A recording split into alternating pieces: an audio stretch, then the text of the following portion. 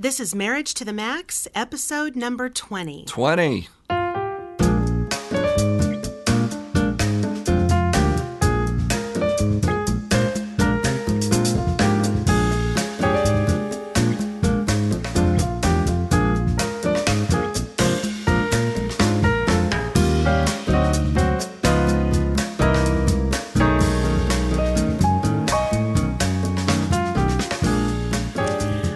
Welcome to another episode of Marriage to the Max. I'm your host, Kelly Hurst. And I'm her husband. And we are marriage educators Brett and Hurst. co-founders of Home Encouragement. And this podcast is designed to help you take your marriage to the next level. Our hope is simple. It's to encourage you in your marriage relationship. We believe that healthy marriage should be a front burner conversation, and we are here to help that happen. And can you believe it's been 20 episodes? Yes. Sometimes more rough along the way than others. Oh, but, I've had a really bumpy good road, time but it's so been far. Fun. It has been fun. Well, today's episode, we will be discussing Conflict 201. A few episodes back, it was actually episode number 10. Okay.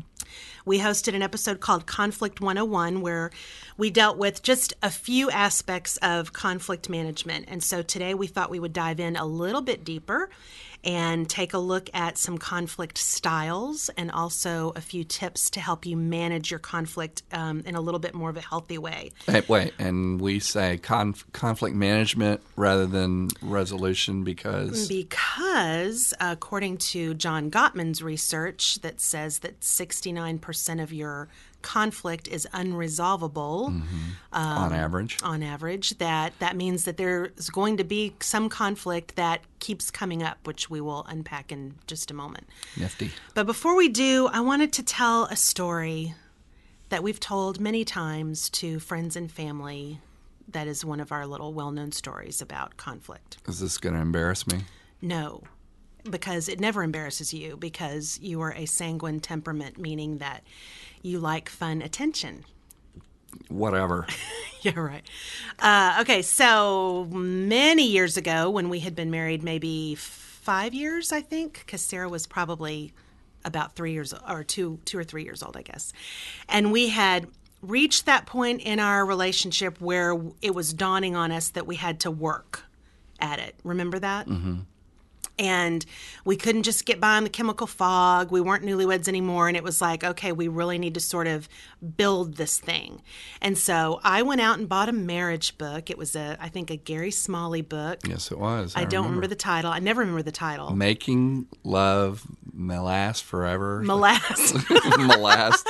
It made a huge impression on us. But anyway, so I went and bought that book and decided that I just had this brilliant idea that we would read together this marriage book in bed at night before we would go to sleep. Uh-huh. Sidebar, that is a terrible idea. So don't ever try to force your husband to read in bed with you about a marriage book. It's just not probably going to work. And so instead of buying 2 copies, I bought 1 copy and I thought, well, we'll just take turns reading aloud and the other person will just absorb all this fabulous marriage stuff. And so I'm reading and like you were kind of like just tolerating the whole thing. You were not really into this. I'm like, sure it wasn't that bad. Whatever. And so we had read for, 2 or 3 nights and I'm reading this story at the beginning of this, or part of this book where Gary Smalley is talking about this woman named Norma who's unhappy in her marriage. And he's a, big time counselor and so meets with people all the time about their marriage. And she's, saying this sad story about she's been married 20 something years. She's unhappy. She just never anticipated that it would be like this. But she was in it to stay, but she was just resolved that she was going to be in this unhappy marriage and poor Norma and all that. And so right as I'm finishing the story, I hear this ever so slight snore next to me in bed, which was you. And I was so furious that, I slammed the book closed and I go, Brett, what? You're like, what? I totally startle you. What happened? I said, I cannot believe you're falling asleep when I am trying to save the marriage. Like, I am taking this so seriously, and I just can't believe you don't value me at all, and I'm just trying to do all this. And you know what? I can totally relate to Norma. I know exactly what she's talking about because marriage doesn't feel like what I thought it was going to either, and blah, blah, blah. And you know what? I am Norma. And I turn over and turn out the light, and in the darkness I hear, "Who's Norma?" It's like this total moment of absolute oblivion. And so it was thankfully one of those moments. You know how when you're so mad, you can either just fall apart laughing or fall apart crying? Yes. And thankfully we fell apart laughing because that was just too funny of a story. And so we've told that through the years, and it always gets a good laugh. But okay, so according to John Gottman, who is our favorite marriage researcher, one of them, he talks about having two kinds of marital conflict. And you want to tell us what those are? Well, generally, he says that every married couple has, problems that are solvable. These are areas of compromise. Who's going to do, I'll take the trash out on Tuesday, you take it out on Friday or whatever. And then another bucket of problems that he calls perpetual problems. And these are deeper problems. These are personality-based frequently. These might have a lot to do with how you're wired, how you were raised, maybe some deep-rooted personal vow issues that you've carried through your life and so forth. So back to what you said earlier, the 69% of conflict that can't be resolved are these perpetual problems. Right. So 31% are solvable. Yeah. Things that you can agree, okay, we may look at things differently, but we can solve this. The 69% of the stuff that are basically you're going to be fighting about 20 years from now. Right. Something to look forward to. Yes. And so one thing we've discovered when we work with couples is that everyone has a default style of how they deal with conflict. It's probably something you learned as a kid, or it's something that works with your temperament or whatever. We all have a way, or one or two or three ways that we deal with conflict. And so here are some of the common conflict styles. The first one is to bring up several issues at a time, which... You mean to pile it on? To pile it on. And I don't want to throw the girls under the bus, but I do think this tends to be a little bit more of a female issue. And I don't know why that is. I don't know. I think it might be because what we've talked about before, that stereotypically that women are generally seem to be more verbal than men are. So they can just kind of pile the stuff on. And they can rapid fire it. Exactly. Yeah. And men aren't quite as quick to do that typically. And the other thing we tend to do is we hold on to stuff and we don't bring it up as it happens. Right. And so 2 months later, our husband does something that really ticks us off, and then 12 issues come spewing out like a fire hose. And it's not a fair way to fight because no one can defend themselves against, 8 different issues. Right. And so we try to talk with couples about, bring stuff up as it happens, so you're not sweeping it under the rug and piling it on. Deal with it right then. Yeah, but to deal with one issue at a time in a fight, I mean, that's really the only fair thing for the other person. So what's the next one? Another common problem is to change the subject when you're in conflict with counter accusations. In other words, just to go off in another. Why are you laughing? We're laughing because this is my default style. Yeah. Well, you don't do this anymore, but not as much, but it's still there. When we were younger, you would kind of throw it back and go, well, if it were you, and you would make some. Well, what do you think you would have done in that situation? Exactly, blah, blah, blah. Or just come up with some completely different accusation that had nothing to do with what we were fighting about. Right. So you're really not moving forward if you're doing that. Right. Another one is being defensive in the midst of conflict, which you can say this with absolute 100% authority. Defensiveness never moves a conversation forward. That's right. Because all it really does is it just stops. Well, if someone's defensive, they're just not even interested in hearing the other person or empathizing with what they're feeling. So basically, you have stopped the process of conflict management, let alone conflict resolution. You've just kept it from happening by becoming defensive. Yeah, it's kind of like if you're playing soccer, which will be my one sports metaphor for this podcast series. If you're a goalie and you're playing defense and the ball comes and you stop it, that's what happens when you're defensive in conversation, and is you're just stopping everything. Wow. Way Man, to go with brilliant. a sport. I think that's the first sports metaphor I've ever heard you use since we've been married. Way to go. How about mind reading? We always talk about this, and analyzing the other person. It's a little bit similar to what we were just talking about, but doing other people's thinking. Yeah. Do you remember what I used to say to you in the early years of our fights? Don't do my thinking for me. Right. Yeah, and don't have the whole fight by yourself. Yeah, because I would think that I know you better than anybody. I know exactly what you're thinking. And Right. so I knew that you were going to say this next, and I would end up just having the fight all by myself. Right. And how'd that work out for you? Not good. So the next one is suggesting the other person is being unreasonable. And this is a real killer because if you're, saying to someone, well, you're not even thinking clearly, you're not even making any sense. Right. Oh, that shuts everything down. Yeah. I think I did that a lot when we were first married. I think you did too. I think you did too. But you don't do it anymore. All right, what's the next one?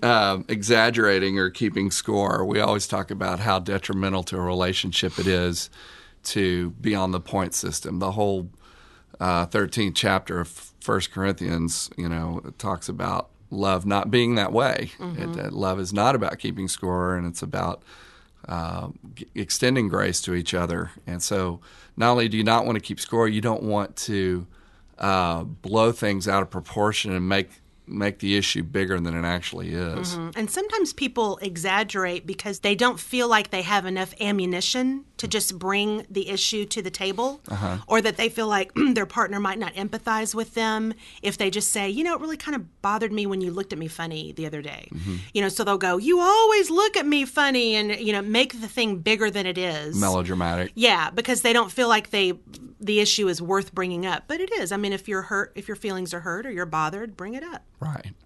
Using sarcasm is the next point, and I had a long way to go on that one, but well, sarcasm's so much a part of our culture. I mean, everyone is sarcastic here and there, and it's very easy to do it when you're in conflict.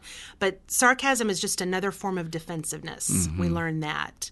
And so it really just kind of when you use sarcasm, the conversation bounces off you and back to the other person. Right. Again, you're not moving getting forward. any traction. Acting like a victim or being a martyr, that is also not productive. Mm-hmm. Why is that?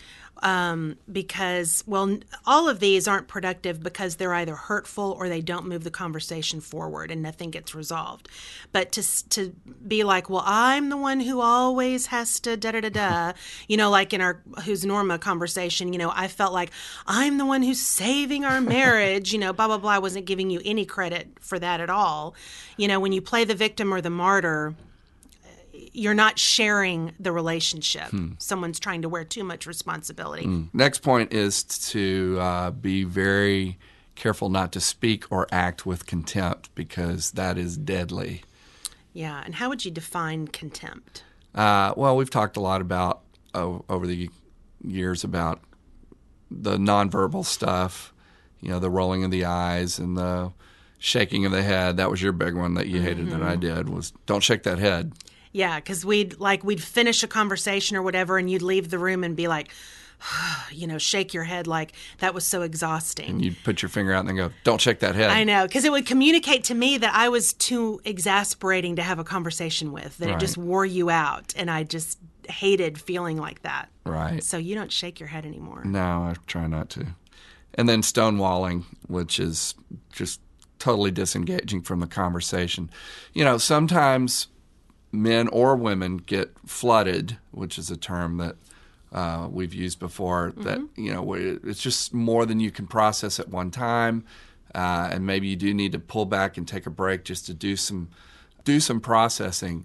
But stonewalling is when you do that without communicating what you're doing and without returning back to the conversation for more helpful resolving and resolution process. Yeah, the two rules about stonewalling are just what you said. A, make sure the person who is disengaging from the conversation comes back to revisit it. Because otherwise you leave your spouse chasing you around the house. Right. Can we talk about it again? Or, so that's one rule. And then the other rule is that if you do have to disengage, don't do it in a mean-spirited way, like, I don't have to take this. Right. I'm out of here. You do it like that, and you're communicating to your partner that they're not valuable enough to stay in conversation with. So instead, you might say, I'm feeling really overwhelmed by this conversation. Could we just take 30 minutes to cool off a little bit, or could we just have a timeout to let me clear my head a little bit? Right. That communicates respect versus I'm not dealing with you, you know. So after laying out several of these, we find it helpful to ask couples what is their default conflict style. So it's helpful to kind of chew on that together as a couple and say, this is what we tend to do. I think you and I know what our tendencies are, and that's always been helpful for us. What do you think are the 4 most lethal styles on the list that we just mentioned? Well, I happen to know what they are because this is also from John Gottman's research, and they are sarcasm, contempt, defensiveness, and stonewalling. Right. So those are the 4 that when we talk about this stuff with couples is we go, okay, if your default is one of those 4, it's a little more toxic than the other ones. You know, bringing up several issues at a time, that's annoying. It's not going to help you resolve much, but it's not really a toxic It's not a killer like contempt is. Yeah, but defensiveness, contempt, the sarcasm piece, those are all things that really, if that's your default, you need to really try to learn how to do something different. Got to avoid it at all costs. Definitely. And you're listening to Marriage to the Max.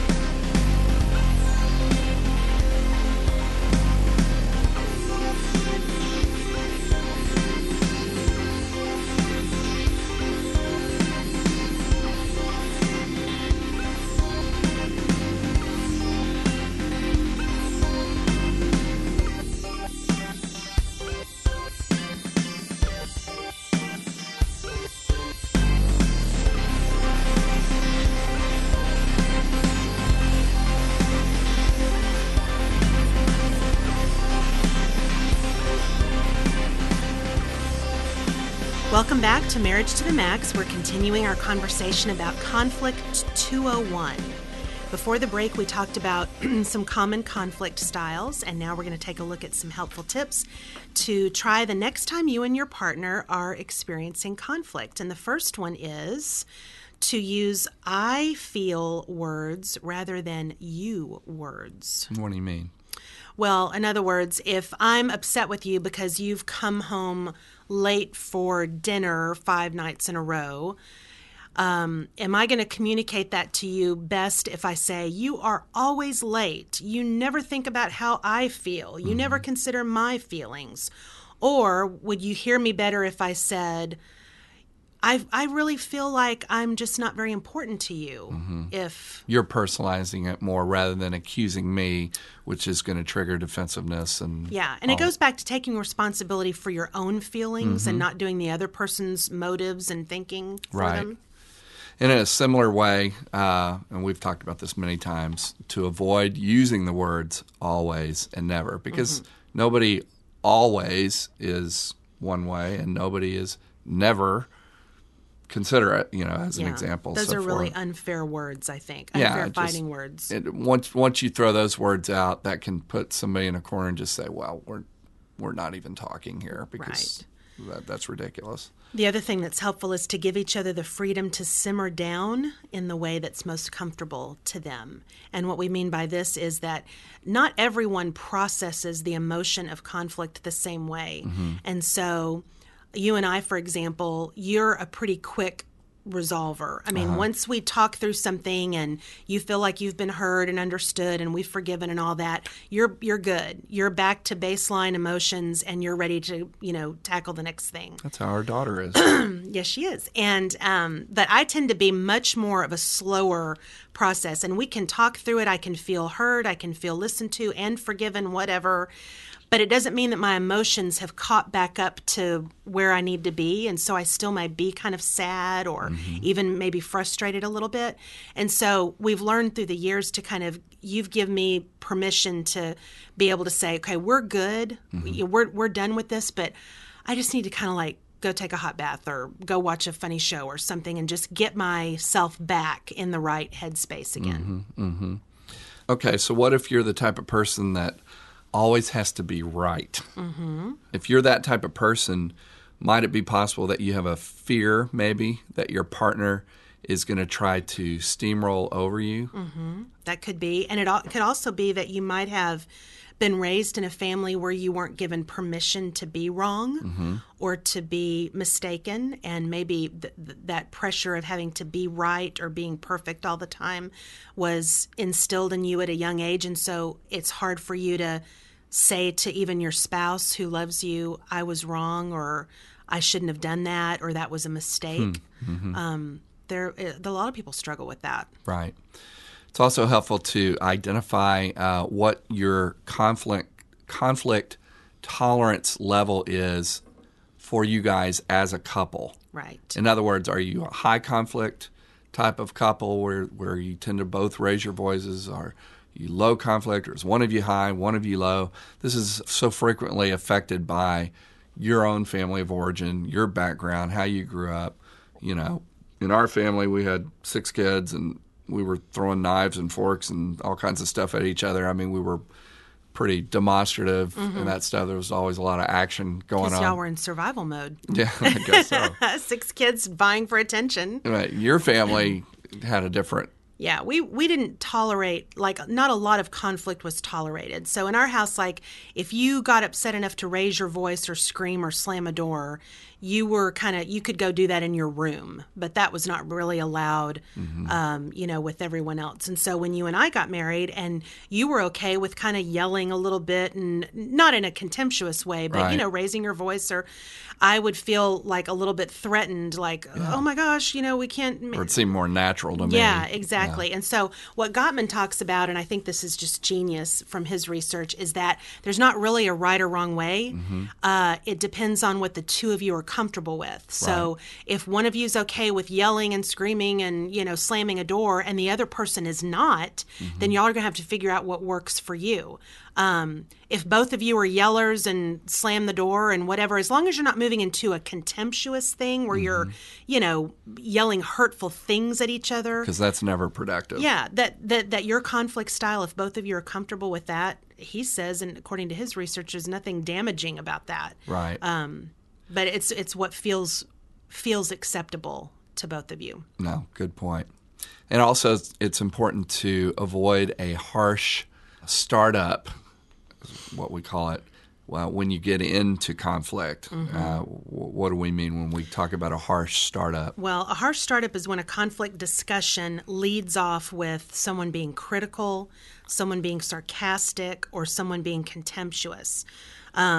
Even if the person isn't yelling, words can carry a lot of negative power to them depending on what you say. And you and I experience this a lot. We'll meet with couples for the first time. Frequently their marriage is in crisis and so forth. And we've never met the couple. And within 5 minutes we can kind of gauge a little bit of what their style is, and particularly if being contemptuous is how they operate day in and day out. Yeah. Yeah. And you kind of lead off with that. And that's what couples that have a harsh startup will just immediately go right into the hard discussion with a harsh beginning. And even if you start a conversation the right way, the healthy way, in a loving and respectful way, I mean, you can't control how your spouse is going to receive it or how they're going to respond. That's true.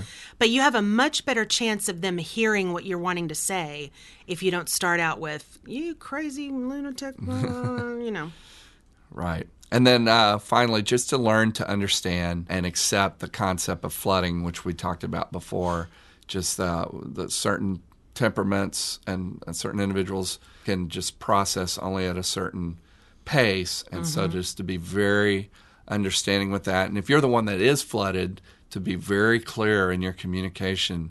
Okay, I need some time right now to go off and just kind of cool off or think about this or get my head straight. I promise I'm going to be coming back to the room in 30 minutes or an hour, and we'll revisit, and we'll talk, but just let me just get my bearings. And it's important to realize, or it was important for me to realize, that in the research, it shows that men have a harder time managing those kind of emotional, flooded conversations. And so typically that is why more men will stonewall or disengage from a conversation, because they're just not wired to manage that much emotional escalation.